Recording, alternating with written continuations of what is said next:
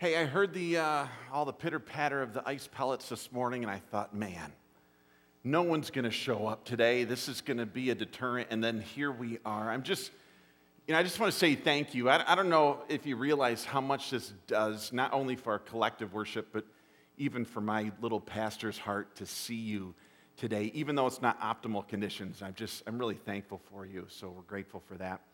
Hey, it is Christmas time. It is an exciting time.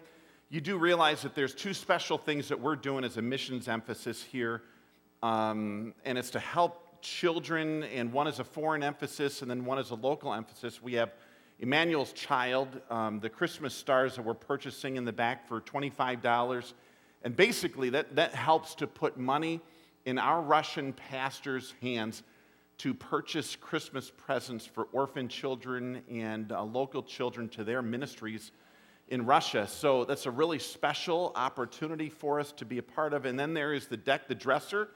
You may still sign the back of the dressers if you desire. And then over the next 3 weeks, we will be bringing in gifts. There are handouts at each dresser where you can bring in items to be able to encourage women who are making a decision to choose life. We want to get them off on the right start. We want to be able to set them up with a dresser, with clothes, with diapers, with wipes, with gift cards, everything they need to know that we're behind them and we love them. And we're partnering with the Pregnancy Care Center of Traverse City to do that. So do know those things. Those are very special things that we're doing this month. Here's another special thing we're doing this month. And it's on December 16th at 9 a.m. We are having an all-church gathering here in the fellowship hall at 9 a.m. And I know some people here are more accustomed where they just come at 10:30. I want to encourage you to come at 9 if you can. I know you say, wow, Pastor, that's really late or early. It's really early. 9 a.m. Well, I know you got up at 4 to go Black Friday shopping. You can't fool me. You can be here at 9 a.m. and we'll have coffee for you just to wake you up. But we are going to be talking about, we're going to be very open and transparent about our process for searching for a new worship pastor here at East Bay. And we want you to understand where we are in the process, what's going on, what's driving some of our opportunity for selection, and this will be a very open opportunity for all of us. There's no big hidden secrets. We're just going to lay it right out there. In fact, in your worship folder, you see that we've developed a search team that is helping us to look, and we already actually have an ad online that is active. We have some things on our website that are active that you can see we have started the process. We're getting the word out. Now, I know if you ask anyone, what's the most sensitive subject in the church? And what is it? Music. Yes, you get an A, class. It is music. And I remember when, in talking with Pastor Ryan, and he knew that God was leading him to step away, I remember turning to my wife that evening, and I said, honey, I think our honeymoon at East Bay may be coming to a close. It's been fun being on the beach together and holding hands and saying nice things. And this is just a sensitive subject. And I am praying, folks, and I hope you are too. We want unity as we go through this together. We don't want this to be a divisive issue and a divisive subject. There is no way, and I learned this about 5 minutes into all of this, there's no way we will be able to please everyone. It's just not going to happen. But our goal is not necessarily to please everyone, is it? We want God to be pleased. We want to be all about His mission of more and better disciples. So on the 16th, we're going to be wide open. Here's where we're at. Here's what we're doing. Here's why we're doing it. And we would love for even some participation from you folks. We'll probably get some text message questions going, and we'll see what we can do with all that. So that is on the 16th, 9 a.m. I hope you will be there for this very important meeting together. Okay, here we go. Grab your worship folder, the East Bay Weekly. Pull that thing out. Flip it over. It's our study guide. 30 years ago, 1988, that was a great year, wasn't it? Some of you don't even know the 1980s. 88 was a great year America spent approximately for Christmas $183 billion on Christmas 30 years ago. It is estimated this year spending on Christmas will be closer to $600 billion, people, in America alone. Now, I'm going to give you the stats. 30 years ago, the stats on Christmas were that Americans used 28.5 million rolls and sheets of wrapping paper, 16.8 million packages of tags and bows, 372.4 million greeting cards, and 35.2 million Christmas trees, live Christmas. Can you imagine that? That's 30 years ago. And imagine what the stats are right now on Christmas. And in fact, what I affectionately like to call Black and Blue Friday, we're seeing this thing is just magnifying because now it has leached over to Thursday. In fact, I don't know if you saw, there's even a commercial on TV. There's this family, and they're sitting around the Thanksgiving dinner table, and they're talking about, oh, what are you thankful for? And this one woman stands up, I'm thankful that there's sales at this store on Thursday. And whoop, out the door she went. It's leached over into Thursday. And there's Thursday shopping. Now there's Black Friday. And then there's Small Town Saturday. And then there's Cyber Monday. And if you've done all 4 of those days, there's I'm Broke Tuesday. It just keeps adding up and adding up and adding up. And imagine having your birthday party and no one brings you a gift.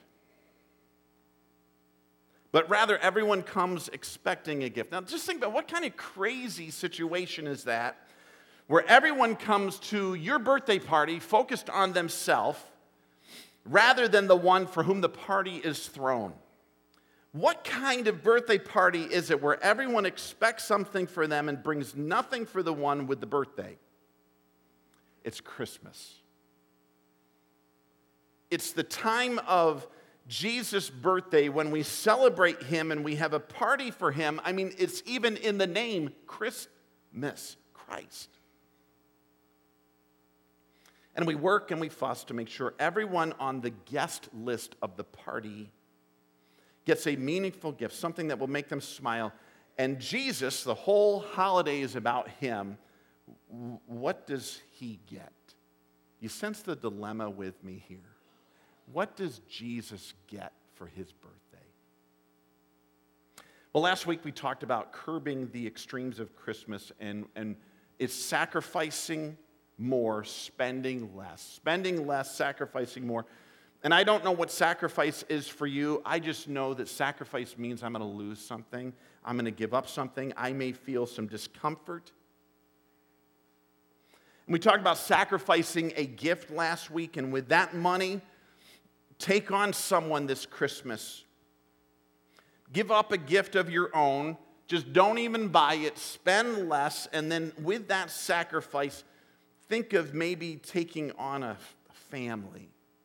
Think of maybe taking on a single mom or an orphan child. Whatever may be, maybe a part of your sacrifice is giving up a holiday tradition. It's been this way for all of these years, and we're going to give it up and have these people over and change all of that to help them. And I know that it may take away some of what you enjoy or what you're comfortable with. Exactly. Because that's exactly what Jesus Christ did for us at Christmas. He gave up and he came for us. Sacrifice isn't always in the lingo of church. And think about this. I read this poem recently. It makes me uncomfortable. It says, I went into church and sat on the velvet pew. I watched as the sun came shining through the stained glass windows.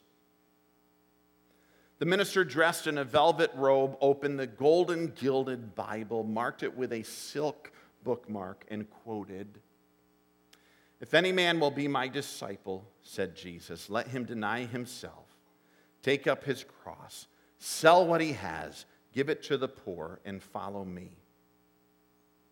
And then he prayed.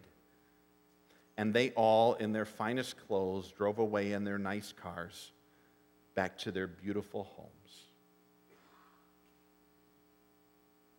Makes me uncomfortable to hear that.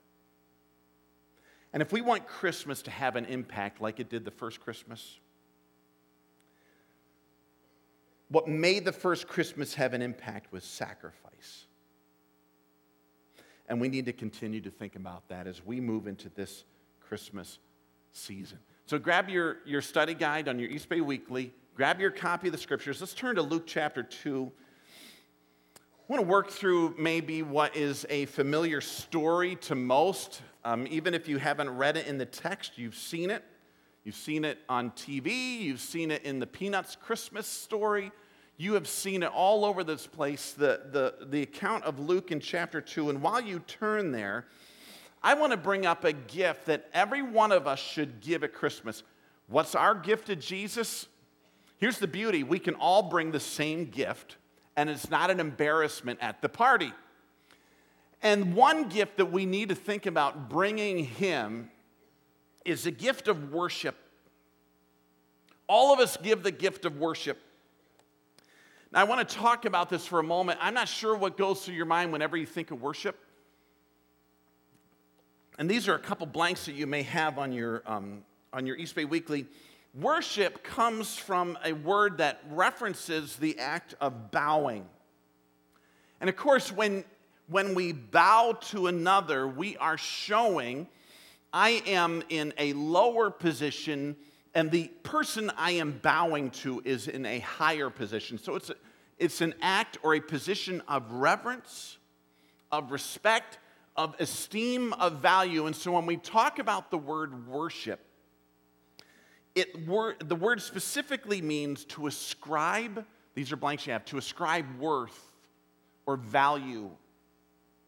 To ascribe worth or value. And some people have taken the word worship and they have actually termed it worthship. Because I'm demonstrating that something is of greater worth, of greater value than myself. I am elevating it, and true worship doesn't come merely from mouthing words or singing songs. True worship starts much deeper. True worship comes as we believe, as we embrace, as we experience the value and great worth of God.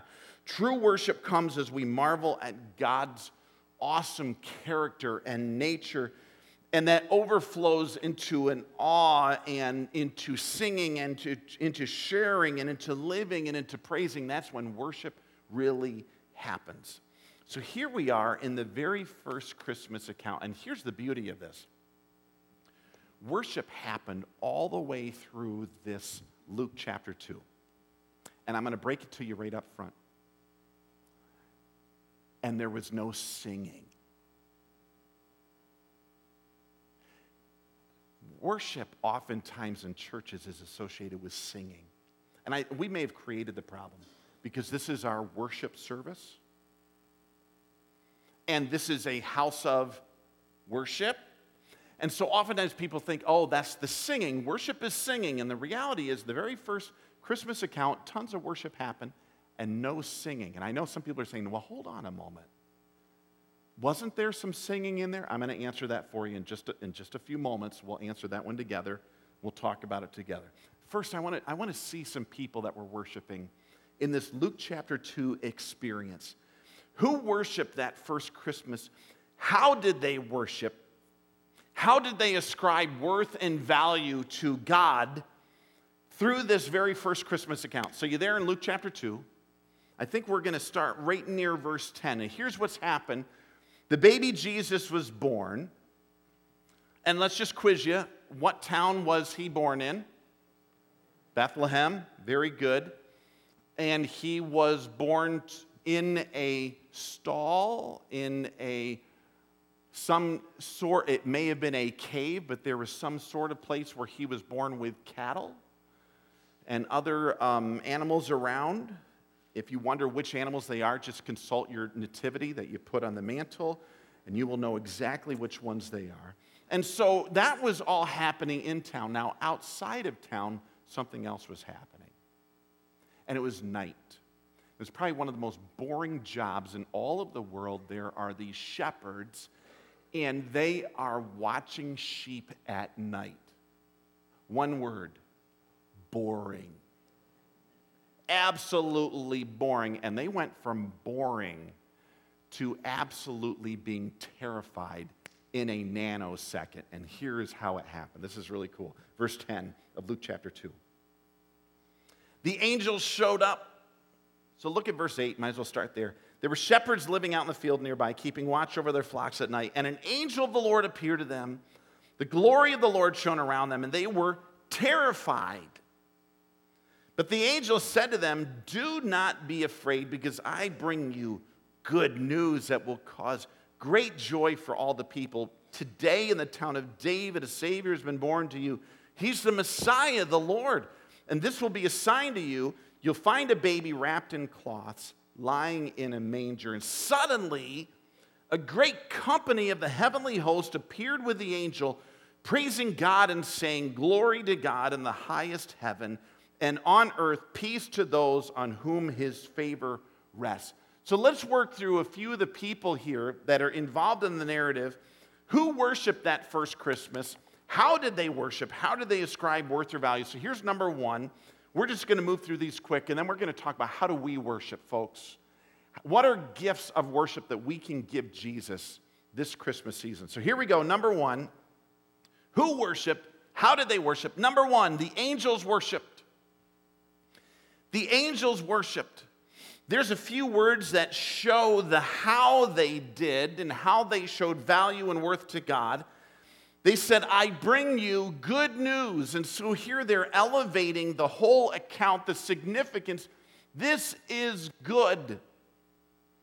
It will bring joy to everyone.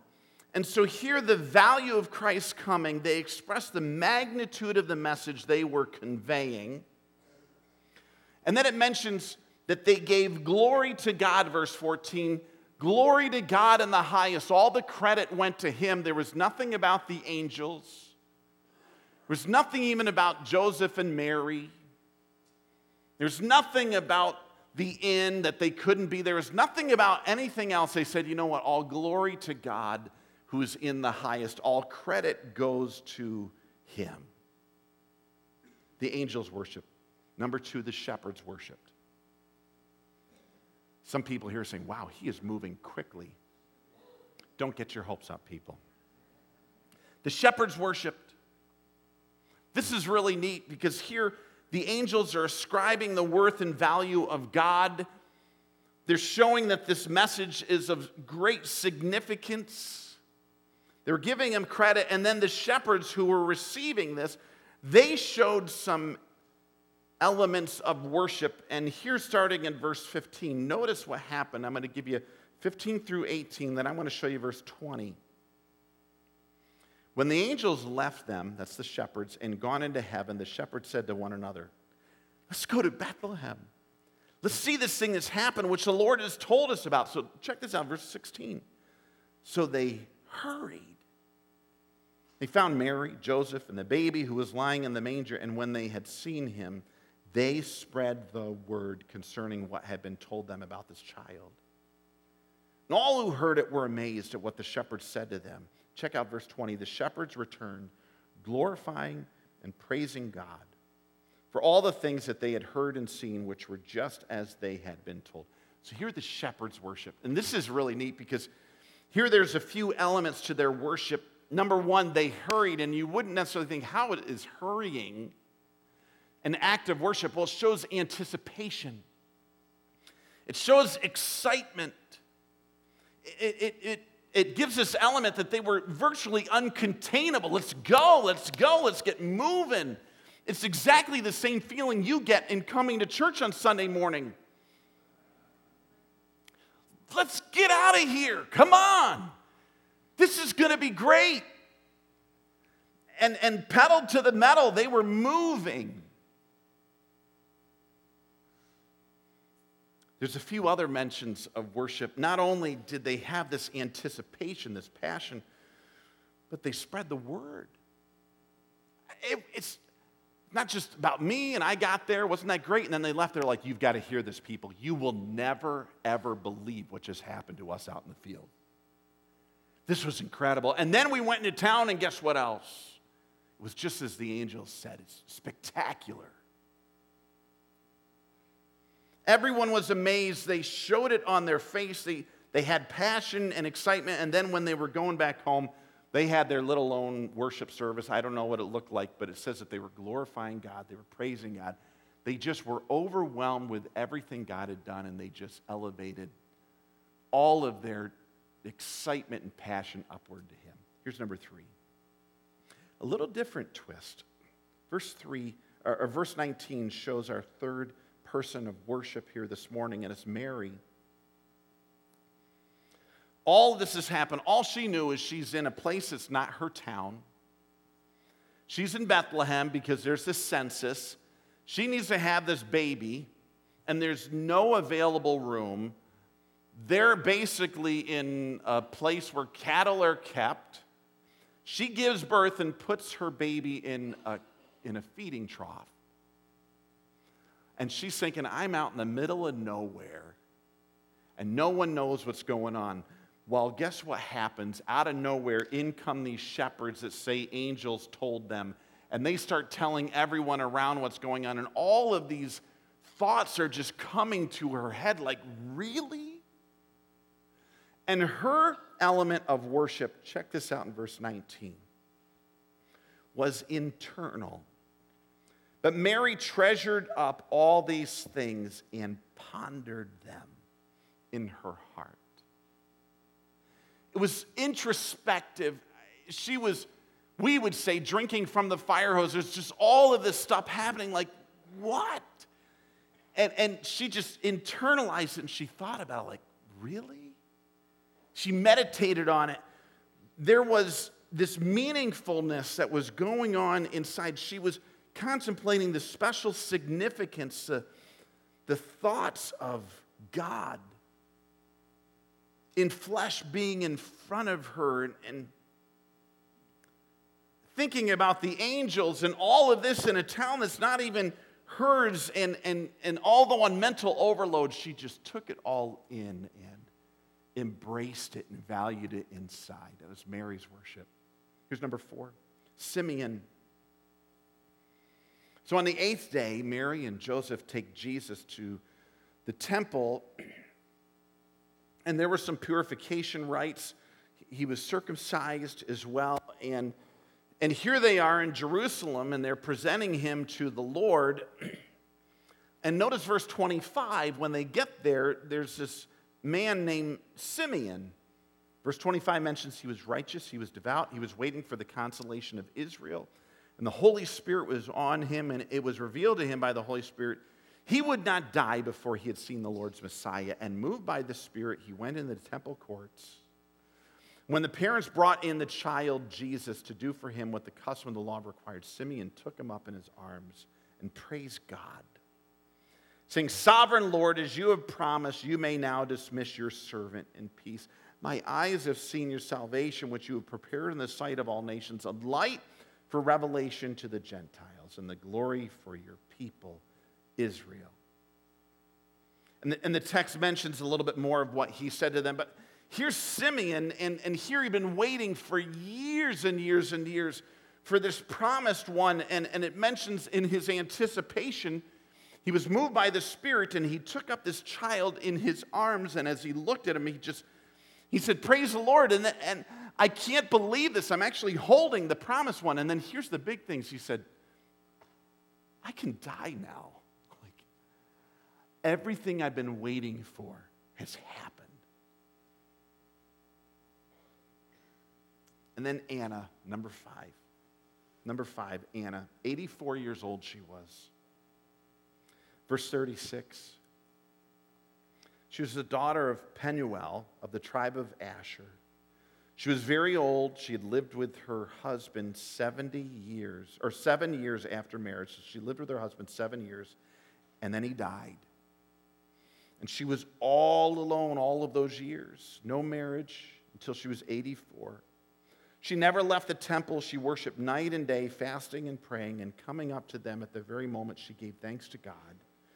She spoke about the child to all who were looking forward to the redemption of Israel. Here she was, all of these years waiting for this child, and she gave thanks to God for him. She valued him, and then once again she told everyone around you, this is incredible. This is what we've been waiting for. The action of worship takes many different expressions and forms. Not once was music or singing mentioned in this passage. Now, I know some of you were thinking, what about the angels? Didn't they sing? Okay. Let me pull this up on my phone. I was looking at this the other day. We know some Christmas songs. Angels we have heard on high. Say with me, sweetly singing o'er the plain. And the mountains in reply, echoing their joyous strains. Listen to this one. Come to Bethlehem and see him whose birth the angels sing. Okay, now look at the text for a moment. I'm here to ruin one of your favorite Christmas songs at this very moment. Just another service I provide as your pastor here at East Bay Calvary Church. So check the passage out. Verse 13, suddenly a great company of the heavenly hosts appeared with the angel praising God and saying. Now, if your Bible says singing, it's probably because you crossed that out and wrote in singing. Because I have yet to find a translation that says singing. They were saying, glory to God in the highest heaven, and on earth peace to those on whom his favor rests. So the next time you start singing this song, when we get to the song sweetly singing o'er the plain, you just substitute sweetly saying or the plain, and then make sure everyone around you looks at you oddly.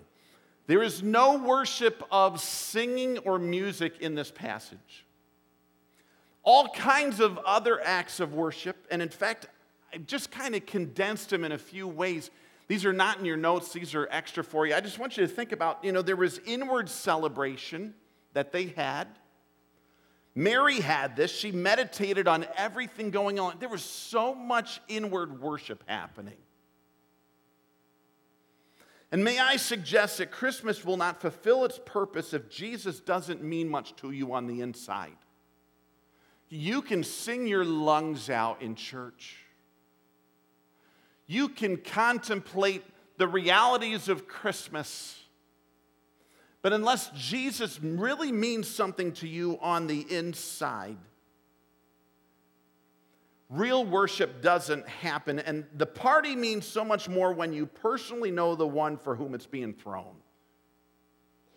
And the party for Jesus must start in our hearts. It's when we realize why he came, that he came as a person to end up sacrificing his life on the cross for our sin.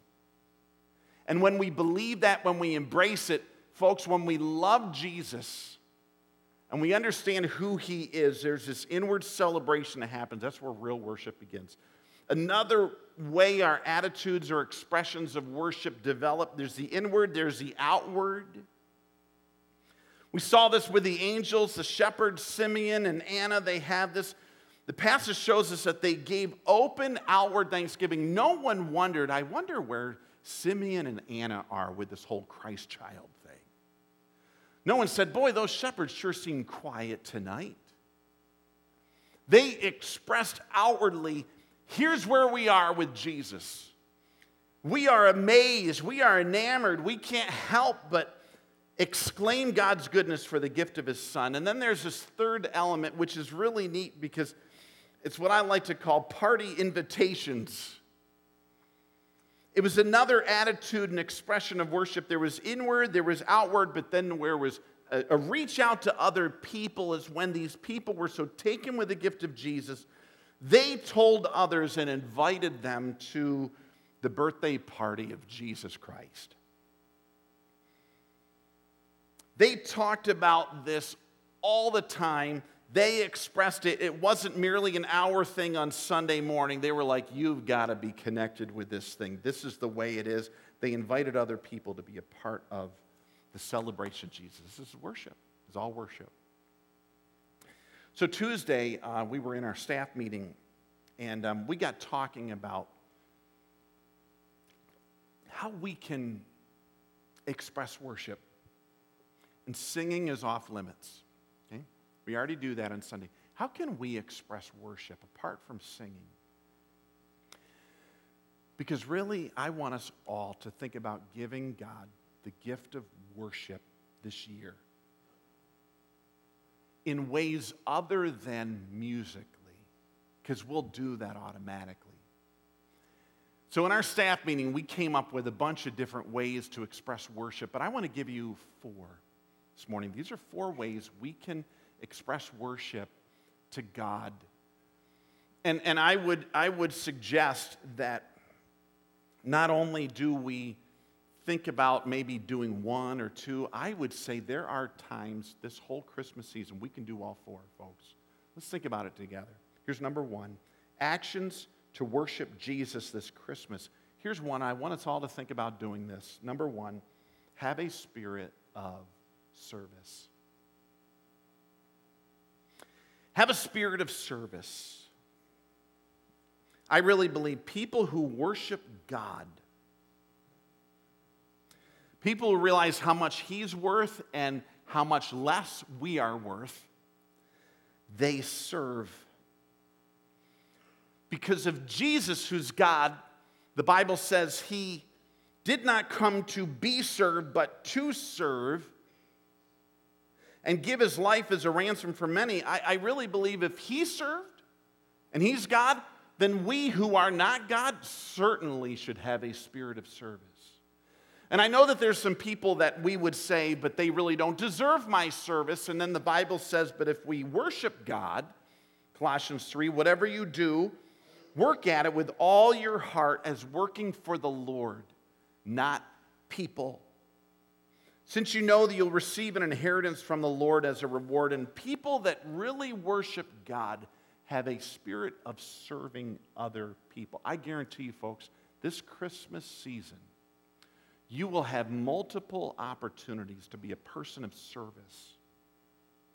And in doing exactly that, we will be portraying the very trait that Jesus Christ exemplified when He came to earth, to serve others and not to be served. Here's number 2. Not only a spirit of service, here's another spirit we can give, which is a worshipful expression this Christmas. Number 2 is have a spirit of gratitude. A spirit of gratitude. One of the hardest verses in all of the Bible to obey is 1 Thessalonians 5:18. And here's what it says. In everything, give thanks. I'd be okay if it said give thanks. But it says in everything? That's not easy, folks. And I realize that the spirit of gratitude is an act of worship because we realize we have been given more than what we deserve. And there's no better fuel for your heart than to be with a thankful person. You ever be with a thankful person and it's like kind of puts a little pep in your step? You ever be with a complainer? And you realize what that does to you. Reminds me of this Scandinavian couple named Sven and Hulda. They were Christians. They sang in the choir. They were at Sunday school every Sunday. They had prayer at every meal. They went to all the church functions, but they could not get along, and home was terrible. There was bickering, there was complaining, there was fussing. And after both of them had devotions one morning, separately, of course, Hulda said to Sven, in her accent, "You know, Sven, I've been thinking. I got the answer to this hopeless problem we're living with. I think we should pray for the Lord to take one of us home to be with him. And when he does, Sven, then I will go live with my sister. Man, being with a complainer just sucks the life out of you. Now, how does this work with worship? Think about this. Nothing says I worship myself quite like complaining. True? Think about it. Well, that doesn't meet my standard. This doesn't please me. I'm deserving of so much better. My way is the best way. Now, a complainer has a God that must be worshiped, but just can't be pleased. And that God is self. The grateful person, however, has a God that is so much greater than them, and they see the blessings, they see all God gives, they recognize that God has been generous with them, and their regular display of gratitude is just another way that they give due worship to Him when they have a life of gratitude and a spirit of gratitude. So number one, serving is a way we can worship God. We serve others. And God is worshiped because He came to serve, not be served. Gratitude is another special attitude of worship where we realize we've been blessed and we are thankful, not showing our displeasure. Here's number three. I love this one. This is the highest one. Of all of them that we give, this is the highest one. It's so true. Imitate Him. Imitate Him. The highest worship of all. Imitation is the highest form of flattery. Have you ever heard that? If you really want to compliment someone, not only say, boy, that's really neat of you, but you try to be like them.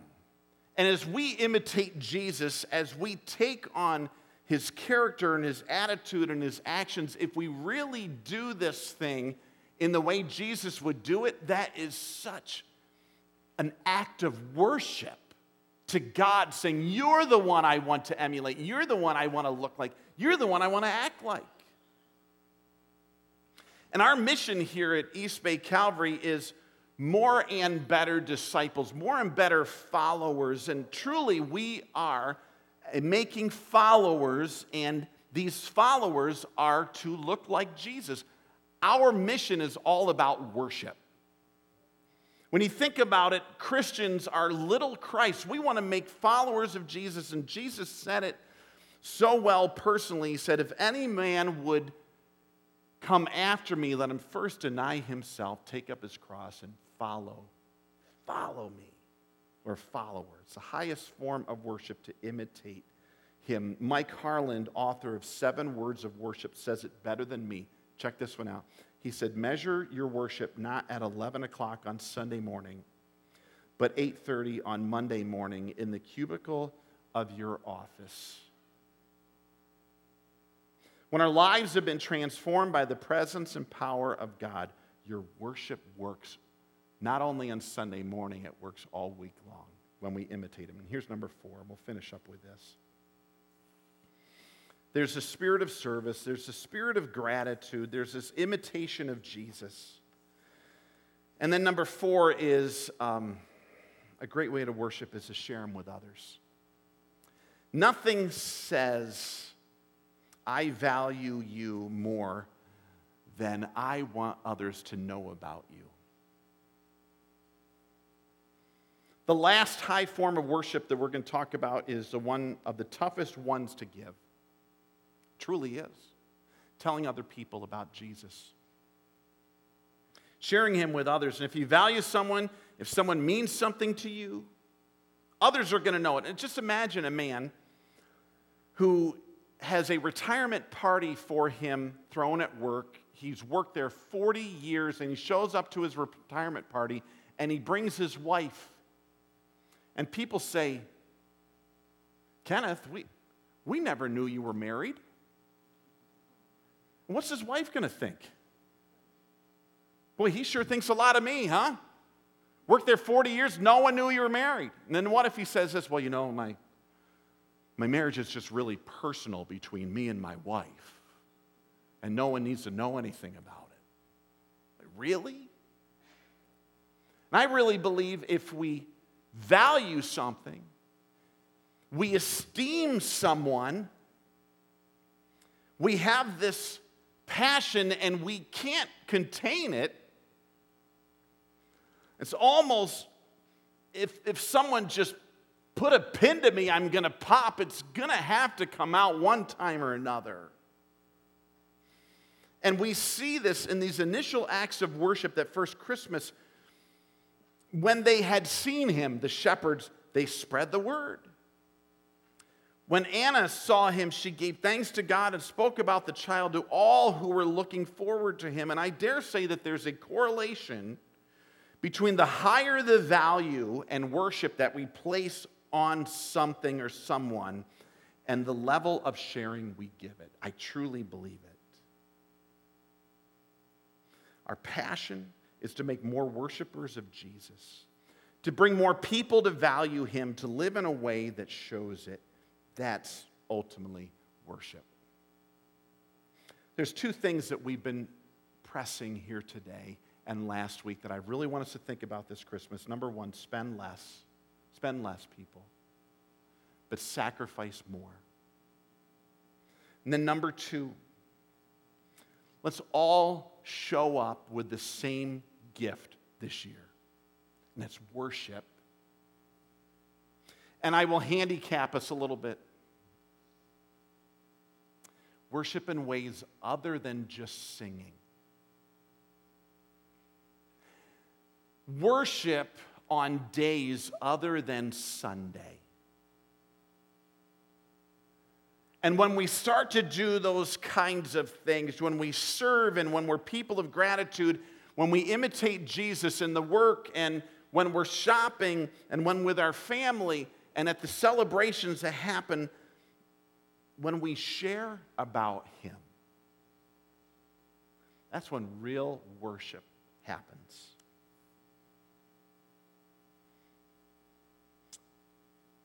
Would you stand with me for a moment? I want us to think about a commitment in our heart. The party's all about him. He deserves the gift. Let's all bring the same gift and worship. Let's pray together. God, we worship because you're worth it. And we worship because you've shown your value to us and that you gave all for us when Jesus came to earth, when he gave his body on the cross, so those who believe in his death for them will live. We worship you because of who you are. And God, may it be said of East Bay Calvary, we are a worshiping church, and our music is pretty good too. God, may you see something in us, apart from our singing, but it shows that we value you, that you're great to us, that no one is greater, no one is stronger, and God, you're higher than any other. No one takes the place that you have. May it show up in our living. Lord, I pray, be worshiped. May we be committed to it. All these space said.